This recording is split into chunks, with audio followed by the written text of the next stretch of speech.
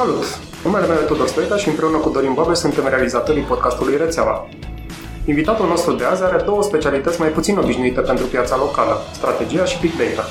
Numele lui este Sorin Bișan și l-am invitat să ne povestească despre aceste două subiecte și despre multe altele. Sorin, bine ai venit la Rețeaua! Bine ai venit! Salut, și mie îmi pare bine să stăm de vorbă. Noi doi avem două cunoștințe comune. Părinții tăi, într-un cerc de prieteni, Roxana este practic fostă colegă cu tată și cu mama ta și ne vedem destul de des, cel puțin de 2 ori pe an. Cum de-ai rupt tradiția petrolistă a familiei, ca să zicem așa? Cum ai ajuns în IT?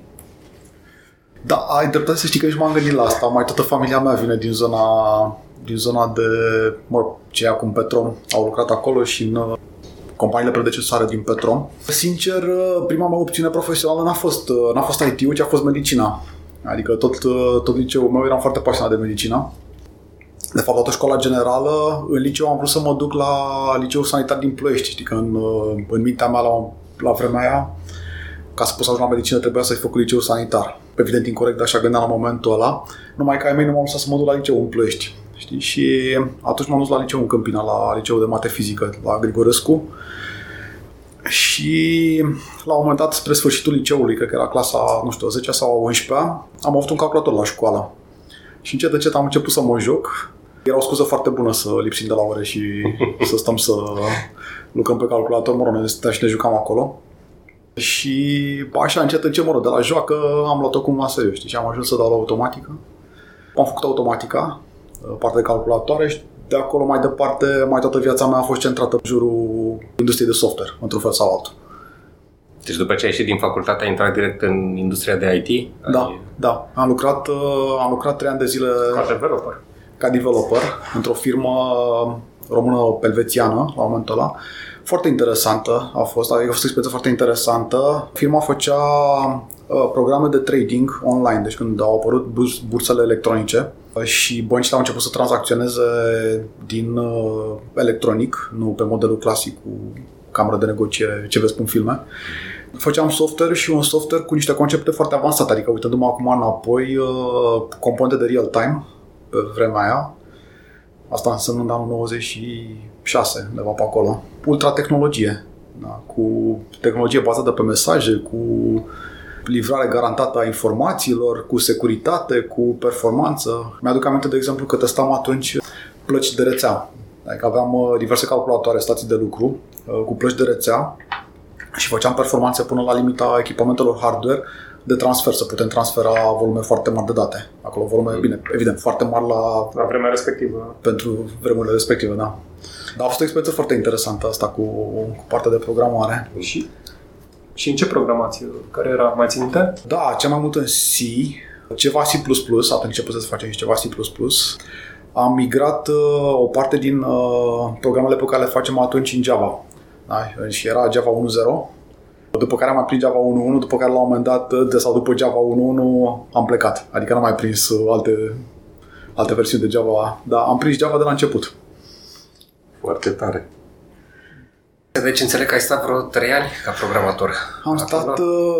Am stat, cred că aproape 3 ani acolo. Am avut inclusiv experiențe de suport pentru clienții din Elveția ai software-ului pe care îl făceam. Am văzut ce înseamnă atunci un pic și viața, pe partea de bancă. Am văzut inclusiv implicații ale bug-urilor sau ale tâmpenilor pe care le făceam în software, știi, cum se traduceau asta direct în bani, greșeli pe care le făceam acolo și din cauza greșelilor comenzi care plecau greșit pe bursă, costau. Evident că din fericire existau mecanisme de rollback, dar am văzut și partea asta. Deci am stat acolo, după care la începutul 99 am ajuns la IBM în partea de servicii. Primul meu proiect, în prima mea zi de lucru, am fost în proiectul de informatizare a Ministerului de Finanțe, PANAF. Un proiect modest. Da, un proiect modest. Era, cel mai mare la momentul respectiv proiect din România. Și asta a fost o experiență iarăși foarte interesantă, pentru că primul mare șoc pe care l-am avut când am intrat în centrul de calcul al Ministerului de Finanțe, am văzut acolo niște servere și o arhitectură hardware, dar văzut la modul propriu. Racurile negre și mi erau puse, am văzut Arhitecturi pe care în facultate îmi închipuiam că sunt doar teoretice. Adică făceam în facultate arhitecturi de sisteme de calcul cu sisteme paralele, calcul paralel și așa mai departe, care, mi se păreau niște chestii foarte conceptuale și foarte abstracte în facultate, după care, fix în prima mea zi de lucru cu IBM, când am deschis ușa acolo și am văzut dracurile alea exact cum arată și arătau exact cum ne desenau în cărți la facultate, am avut o revelație majoră. Și în proiectul administrativ de finanțe am făcut la instalări de hardware, am învățat ceva despre sistemele Unix și sistemele paralele, arhitecturi, comunicații, instalări de sisteme de management a infrastructurii hardware și de comunicații, o grămadă. Da, și acolo și asta a fost o experiență. WebSphere, la versiunile tot la fel, nu mai știu ce versiuni erau, la versiunile de primele versiuni. Incipiente, deci ai venit în IBM și practic din primul moment ai intrat în desantul de la Ministerul de Finanțe. Da, a fost o curbă de învățare accelerată. La un moment ăla un pic complicat, că o foarte lungă perioadă până am obișnuit cu terminologia și cu modul de lucru, primele câteva luni nu auzeam decât numere în IBM. Adică orice server, componentă de rețea, component avea un cod. Și toată lumea în jurul meu vorbea numai în coduri. Adică dacă e să număr din primele 3 luni de muncă, din câte cuvinte am auzit, cred că 70% nu le-am înțeles. Pentru cei care ne ascultă, să spunem o poveste drăguță, IBM are un chatbot, că și așa se poartă chatboturile acum, unde poți să trimiți un acronim și el îți va spune ce ar putea să însemne acel acronim. Deci au inventat inclusiv această sculă diabolică pentru a te ajuta să te descurci cumva în hățișul acronimelor și al part number-urilor IBM. Da, așa e. Când lucram în IBM exista într-adevăr un chatbot pe mesageria instantanee. E același, că nu l-am făcut pe inteligență artificială, cred că e tot ăla. Acum avem o grămadă de chatbots, dar o să discutăm un pic despre inteligența artificială mai spre sfârșitul discuției noastre. Cum era IT-ul românesc în anii 90? Care era atmosfera? Cum se pare că diferă de atmosfera de acum? Privind acum înapoi, în mod evident era o atmosferă de pionierat. Am avut șansa și onoarea, foarte mult șansa, să ajung să lucrez într-o companie de top în perioada asta incipientă de dezvoltare a IT-ului. Multe concepte sau mod de lucru la momentul ăla par părea poate imature în zilele noastre. Dar IBM, de exemplu, la momentul ăla, în IBM lucrau 30 de oameni sau undeva, ceva de genul ăsta, erau câteva zeci de oameni. Acum în IBM, nu știu câți, mai sunt 2-3 mii de oameni. Sunt niște mii de oameni în România. A fost o perioadă de început cu foarte multe proiecte noi, foarte multe tehnologii noi. Am prins o perioadă de creștere și economică și de dezvoltare, de maturizare a conceptelor în IT. De asta spun că din punctul ăsta de vedere a fost o șansă extraordinară să ajungem să lucrăm în perioada aceea. Practic ai prins anii de glorie ai integrării, să zicem așa, software, hardware și servicii. Am prins, cred că anii... Nu știu dacă neapărat ani de glorie, că știi cum e, cred că e o glorie în fiecare perioadă, dar e o etapă, e o altă etapă, adică ce se întâmplă acum în IT e puțin diferit de perioada aceea. Noi am prins perioada incipientă, când învățai foarte mult făcând lucruri. Adică, maturitatea pieței în general în ansamblu era, cred că, mai scăzută decât e acum. În același timp aveai posibilitatea să experimentezi mult mai multe lucruri. Foarte mult entuziasm, toți oamenii care lucrau acolo extrem de energici, s-au legat niște relații foarte bune, s-au dezvoltat și au învățat foarte mulți oameni care după, cred că au stat la baza formării pieței de IT așa cum există ea acum în România. Ca și dimensiune, piața nu era, adică nici piața și nici firmele, în mod evident, nu erau la dimensiunea la care sunt acum. Acum IT-ul a devenit cred că al doilea contributor la PIB. Cam 6% din produsul intern brut vine din tehnologie. Din tehnologie, da. În mod evident, atunci încă era ceva exotic, dar foarte interesant. Și cum ai ajuns să conduci divizia de software, să zicem, de la IBM? Nu? Că asta făcea Software Group. Da, intrase și în servicii, așa ne-ai zis, că ai intrat direct în servicii. Da, am intrat în servicii și am stat în servicii, cred că 2 ani, dacă mă aduc bine aminte. Am fost în Software Group când încă nu era grup. Adică am avut o perioadă de un an și ceva, când eram singurul reprezentant al Software Group. M-am dus în divizia aceea chiar în momentul în care IBM a format la nivel global divizia și am fost primul din țară. Iarăși, o chestie care ține, cred că, foarte mult de șansă și de context. La momentul ăla, business-ul de software era, și pentru IBM în general, la nivel mondial, era un business absolut incipient. Deci abia se intra, nu? IBM era cunoscut pe acele momente pentru sistemele mainframe, pentru sistemele mainframe, sistemele hardware, da. Storage, așa. Da, și cred că la momentul respectiv IBM a înțeles că din business-ul de software în sine, sau că business-ul de software poate să devină un business de sine stătător, nu neapărat un business care este atașat de echipamentele hardware, și a apărut această divizie la nivel mondial. Ea a apărut, cu oarecare întârziere și în România. Am început să creștem. Am fost singur, după care am fost 2, după care am fost 4 și tot așa. Cred că sunt deja câteva zeci bune de oameni care au trecut prin Software Group de-a lungul istoriei lui. Cu ce a început Software Group? Cu ce portofoliu? Cu ce produse? Cu ce era atunci, să zic, în piață? Că oricum era nou din punct de vedere software și mai ales din punct de vedere IBM. Cum a văzut, piața că vine IBM și intră în zona asta de software? Păi, cred că primele proiecte pe care le-am făcut atunci, dacă mi-aduc aminte, au fost cele legate de document management. Am avut câteva proiecte de document management cu Orange și cu Vodafone, cred că nici nu se chemau așa pe vremea aia. Foarte interesante, care au fost o provocare și pentru noi, fiind primele proiecte, cred că și pentru ei. Pe de altă parte, vorbeam săptămâna trecută cu cineva din Orange, încă mai folosesc după, nici nu mai știu câți ani au trecut, mai mult de 15, 17, 18 ani, folosesc sistemul ăla. Evident că l-au mai upgradat și l-au adus la tehnologii ceva mai moderne, dar sistemul încă există. Asta au fost primele proiecte. O provocare pe care am avut-o la momentul acela că IBM a intrat în piața de software puțin târziu după alți furnizori de software, de tehnologii software.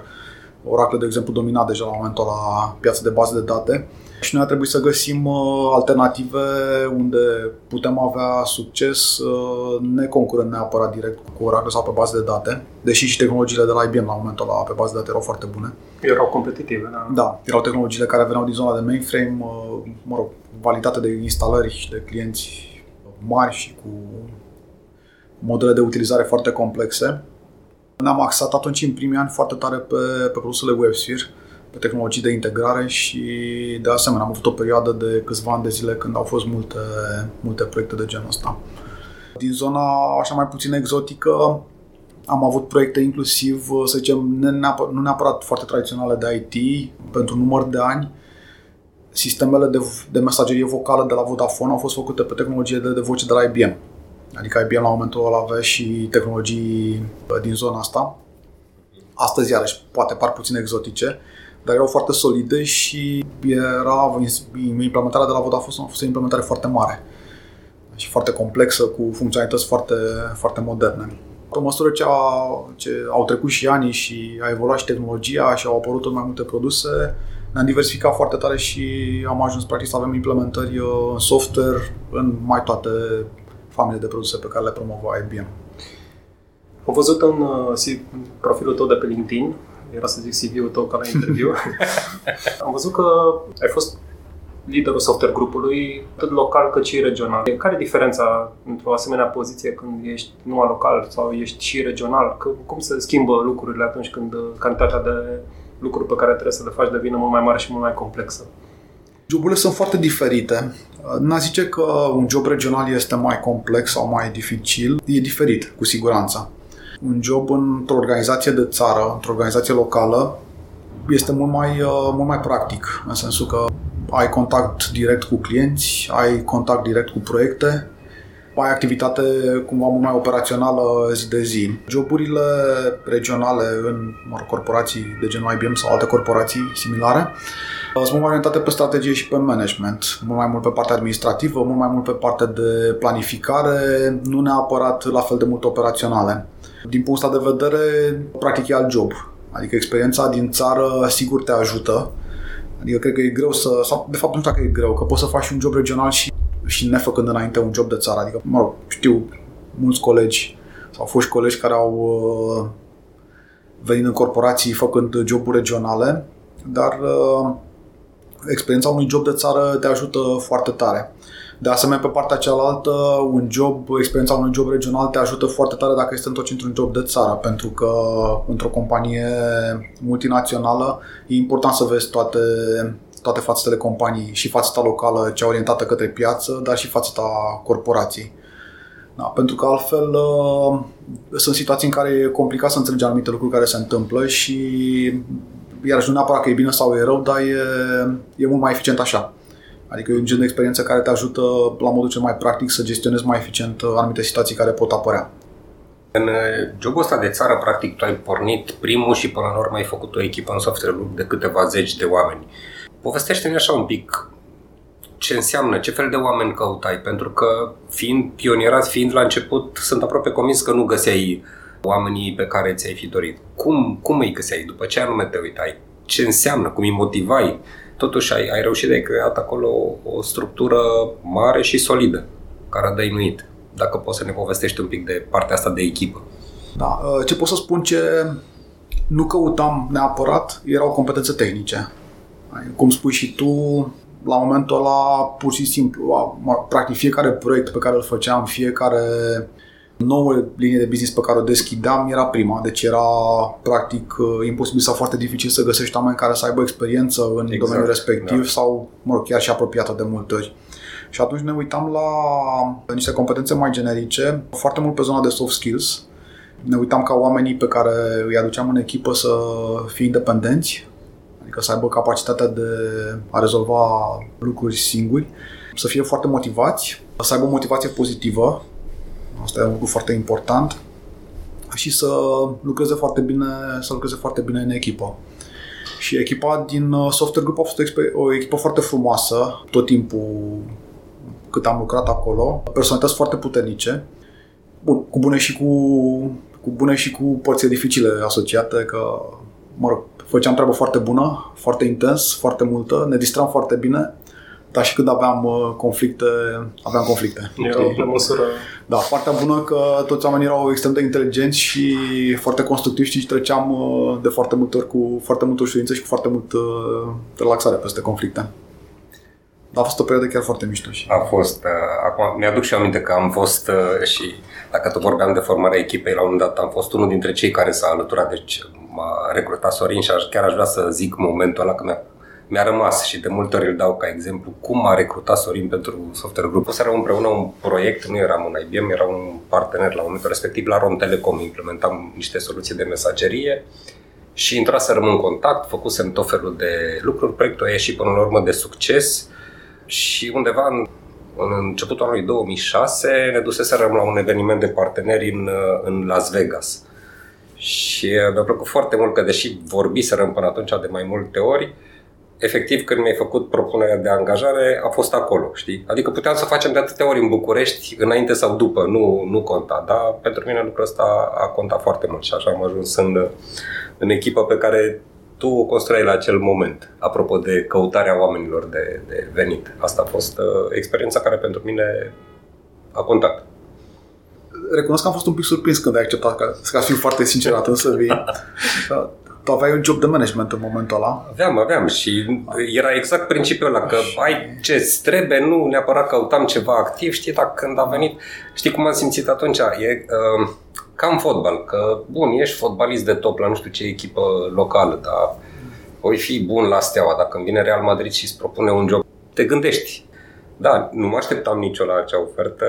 Acum auzi și eu pentru prima dată că zici că adevărul că jobul pe care ai venit atunci era un job tehnic. Da, evident că planul era de dezvoltare, știi, și cu dezvoltarea unei echipe tehnice, lucru care s-a întâmplat de altfel după aia. Dar la momentul ăla evident că era greu de... Exact. Cred că îți lipsește ție niște informații de background, pentru că Dorin tocmai terminase de integrat echipa cu care venisem eu la partenerul de care povestește Dorin. A fost un merger din ăla făcut românește, exact. Da, intens și dureros, două echipe cu două culturi foarte diferite. Și cred că era exact, cumva... am fost după o experiență de management traumatizantă și a venit la fix propunerea lui Sorin să zică, băi, vină pe un job tehnic. Da, și că nu mă gândisem înainte, dar atunci ai dreptate, s-a legat. Dar știi, asta e dovada supremă că lucrurile bune întotdeauna se nasc din întâmplare și nu neapărat din premeditare. Da, exact. Apropo de strategie și de... Da, apropo de strategie. Cum e să fii liderul unei divizii software din IBM? care sunt părțile bune și care sunt părțile mai puțin bune. Că toată lumea își închipe, băi, numai ciripit de păsărele acolo sus, dar nu e chiar așa. Nu, n-aș zice că sunt părți, sunt foarte multe părți bune, n-aș zice că neapărat că sunt părți rele. Lucrul în general, cred că într-o corporație poate fi și ușor și dificil. Știi? Că contează foarte mult, unul, cum te setezi mental pentru el și cât de flexibil sau cât de dispus ca și personalitate ești să lucrezi în ăsta de corporații.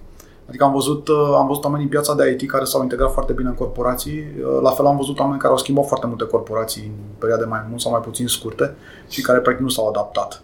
Cum la fel am văzut oameni care s-au adaptat sau nu s-au adaptat în companii mai antreprenoriale. O corporație are bune și rele, da? Îți dă o structură, adică te învață să lucrezi într-un mod structurat și IBM are partea asta, adică modul de lucru. Un alt lucru pe care iarăși îl vezi și îl simți în fiecare moment, dar îl apreciezi cu mult mai mult după ce pleci de acolo, e partea legată de valori și de principii. Un lucru unde IBM excelează și cred că e un lucru care a dus IBM-ul unde este acum și a făcut să reziste 100 și ceva de ani sau cât are IBM. 105, 106, ceva de da. Asta. Care iarăși poate părea banal, realitatea e că nu e. Adică sunt multe companii care nu rezistă, știi, și nu rezistă nu neapărat pentru că sunt produsele proaste sau nu există inovație sau nu există management sau nu există, spirit antreprenorial, dar lipsește consistența asta pe partea de valori. Și aici IBM a fost o școală extraordinară. O corporație iarăși îți dă sau te asociază cumva cu un brand, știi, care iarăși poate părea banal sau cât ești acolo, știi, poate părea ceva natural sau parte din sistem. În momentul în care ieși dintr-o corporație, știi, și vezi că nu mai e brandul în spate, îți dai seama că mult din valoarea ta nu e dată numai neapărat de valoarea ta intrinsecă, dar și de asocierea ta cu brandul, știi? Și sunt chestii pe care iarăși nu le vezi în mod natural sau nu le simți în momentul ăla.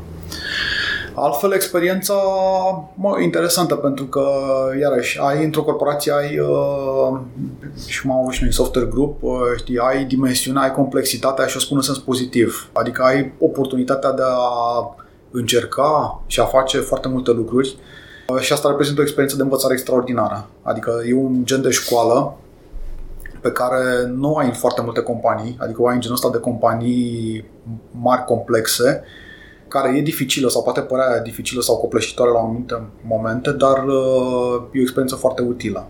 Știi, mă uit și acum în experiența mea actuală din BCR, e foarte mișto să lucrezi într-o companie complexă. Știi?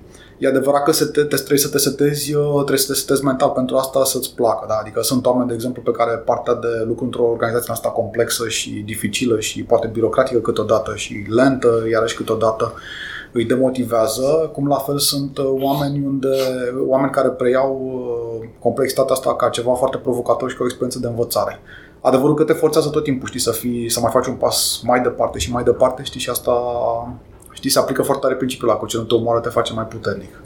Știi? Și citeam un articol și e foarte interesant ce spui, partea de că odată ce te obișnuiești în sisteme mari, în corporații. Citeam un articol de angajați Microsoft din Statele Unite care părăseau compania, se duceau să devină antreprenori, dădeau fail și se reîntorceau și chiar ei măsurau lucrul ăsta și ăsta era unul din concluzii, faptul că te-ai obișnuit, că ai niște funcții de suport în spate, că până la urmă ca IT-ist într-o corporație totul ți se cuvine, totul îți vine, ai toată structura asta care te sprijină, nu știu, să faci vânzarea sau să faci implementarea sau să faci serviciul care îl ai. Și după aceea să te duci într-o companie mică e un pic mai dificil, mai interesant. Partea de leadership, așa să zic, cum să conduci totuși o asemenea divizie, să ai responsabilități, cum o simțeai? Era pe lângă munca asta de corporatist, totuși responsabilitatea oamenilor, a business-ului. Cum te măsura? În momentul ăla n-aș zice că percepi în mod direct responsabilitatea asta, știi? Adică îl percep ca pe un job unde încerci să dai maximul și tot ce e mai bun. Nu pot spune că simți neapărat o presiune extraordinară din cauza asta, știi? Legat de leadership, tot timpul m-a interesat foarte tare dezvoltarea colegilor din jurul meu. Da? Asta știi dintr-un motiv egoist, că e bine să muncești într-o echipă cu mai mulți oameni decât să muncești singur, știi? Glumesc acum, dar e adevărat. E o doză de adevăr în afirmația asta. E important să-ți construiești o echipă, adică pe măsură ce activitatea și business-ul devine mai mare, e foarte complicat și devine nepractic, știi, să lucrezi de unul singur. Știi? Și e important să-ți construiești o echipă. Și pot să spun că în experiența mea, echipele de management, de leadership, cele mai performante echipele pe care le-am văzut, sunt cele nu neapărat făcute dintr-un lider extraordinar, ci cele făcute cu leadership dual sau într-o echipă, da? În care oamenii care sunt în jobul ăsta de leadership, și nu vorbesc aici de pozițiile formale, că evident că în ierarhie există cineva care e un șef mai mare cu altcineva care e un șef mai mic. Dar trecând de partea asta formală, ierarhică, echipele cele mai performante sunt cele care acționează cumva în mod unitar din perspectiva leadership-ului. Adică unde ai 1, 2, 3 oameni care sunt foarte apropiați ca valori, ca mod de lucru, ca stil de management și ca timp, cred că, adică și timp petrecut împreună ca să se consolideze niște relații între. Cu alte cuvinte, modul în care faci mixul de oameni într-o organizație este super, super important. Adică trebuie atenție la construcția de echipe și, inteligență și un pic de strategie, nu? Da, cred că e foarte important cum mixezi și oamenii din echipă, adică să ai profile complementare care să te ajute să faci ce vrei să faci. E foarte important să mixezi și echipele de management. Deci eu nu prea cred foarte tare în ideea asta de liderul absolut, liderul providențial care rezolvă pe toate. Da. Adică întotdeauna, sigur că poate fi o persoană care să fie mai vizibilă. În realitate, ca să poți să fii un lider bun, ai nevoie de o echipă. Da? Și practic ce contează mai tare e echipa respectivă să fie puternică decât personalitatea. Evident că există, sau probabil, nu știu, mă gândesc că poate există, știi, și lideri, cum spui tu, providențiali, știi, care sunt personalități foarte puternice, dar pentru marea majoritatea muritorilor cred că se aplică mai bine cealaltă variantă, că trebuie să existe o echipă de leadership. Știi că mai simți nevoia să vorbești, ai nevoie să te consulți, tot timpul spui întrebări, oricâtă experiență ai avea, oricâtă senioritate, ori de câte ori ai făcut asta, tot timpul spui întrebări. Sunt astea elemente absolut umane peste care n-ai cum să-l treci. Eu cred că modelul ăsta al liderului providențial funcționa foarte bine în modelul industrial. În modelul de tip leader-follower, unde era foarte clar distribuția task-urilor, linia de asamblare, era totul destul de bine pus la punct și atunci chiar aveai nevoie ca cineva să facă partea cognitivă a organizației. Da. Dar în organizațiile IT, unde partea asta de cognitiv trebuie să se distribuie, partea de inteligență trebuie să se distribuie, într-adevăr, fără o echipă în spate ești ca și mort. Da, și știi mai e ceva aici. Pe partea de în IT, nu știu să spun, adică nu pot să comentez foarte mult de alte industrii, că nu prea le știu, dar în IT, complexitatea proiectelor sau activităților e foarte mare. Știi? Și e foarte dificil. Știi? Adică pur și simplu nu poți, nu știi. Da. Ca și ai nevoie să poți să acoperi. Adică ai nevoie de o zonă de competență, de knowledge și de ajutor în gestionarea complexității, care de foarte multe ori pur și simplu e foarte dificil să o faci de unul singur. Adică, și e important și să-ți construiești o echipă în jurul tău, sau cel puțin un nucleu de oameni care să tragă în aceeași direcție și să te ajute. Ce te faci când moștenești o echipă pe care n-ai construit-o tu și care poate nu e chiar așa compatibilă cu obiectivele pe care le vede organizația? Păi știi că întotdeauna sunt două variante în care poți să mergi mai departe. Fie te ajustezi tu la echipă, fie ajustezi echipa la valorile tale, știi? Cred că realitatea e că se întâmplă câte puțin din fiecare. Adică cu siguranță trebuie să te ajutezi și tu la echipă. Și iarăși am văzut și am avut și experiența asta de echipe, știi, care sunt diferite de, ca stil și pe care le preiei. În același timp cu care trebuie să lucrezi pentru că ai un business dus mai departe, știi, și nu e o variantă să începi de la zero cu totul. Deci trebuie să te adaptezi. Spuneam că am avut și experiența asta, știi, în care încerci să faci partea asta de adaptare și varianta mai dură și varianta mai soft, știi? Și în mod evident, varianta cea mai bună e varianta mai soft. Adică dacă reușești să convingi oamenii, să-i convingi, nu să-i forțezi, să-i convingi să ți se alăture și să urmărească niște valori și niște principii comune, e varianta cea mai eficientă.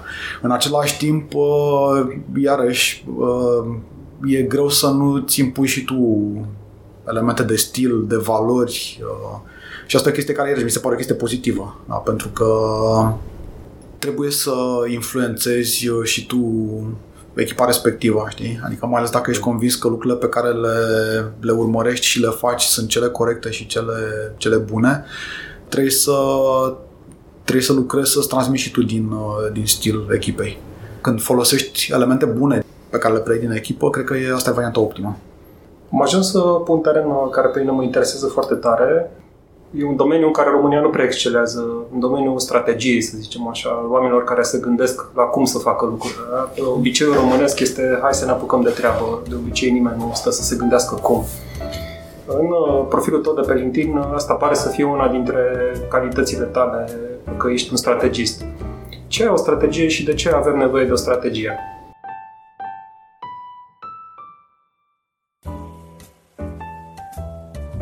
Veți afla răspunsul la întrebarea asta în episodul următor al discuției, pe care îl vom publica săptămâna viitoare. Rețeaua e un podcast pe care îl puteți asculta pe Podbean, iTunes și SoundCloud. Gazdă sunt Dorin Boabe și Tudor Stoica, producător și editor este Anca Anghel. Ne găsiți și pe Facebook la facebook.com/rețeaua.podcast, unde puteți să ne lăsați feedback și să interacționați cu noi, deschis, non-stop.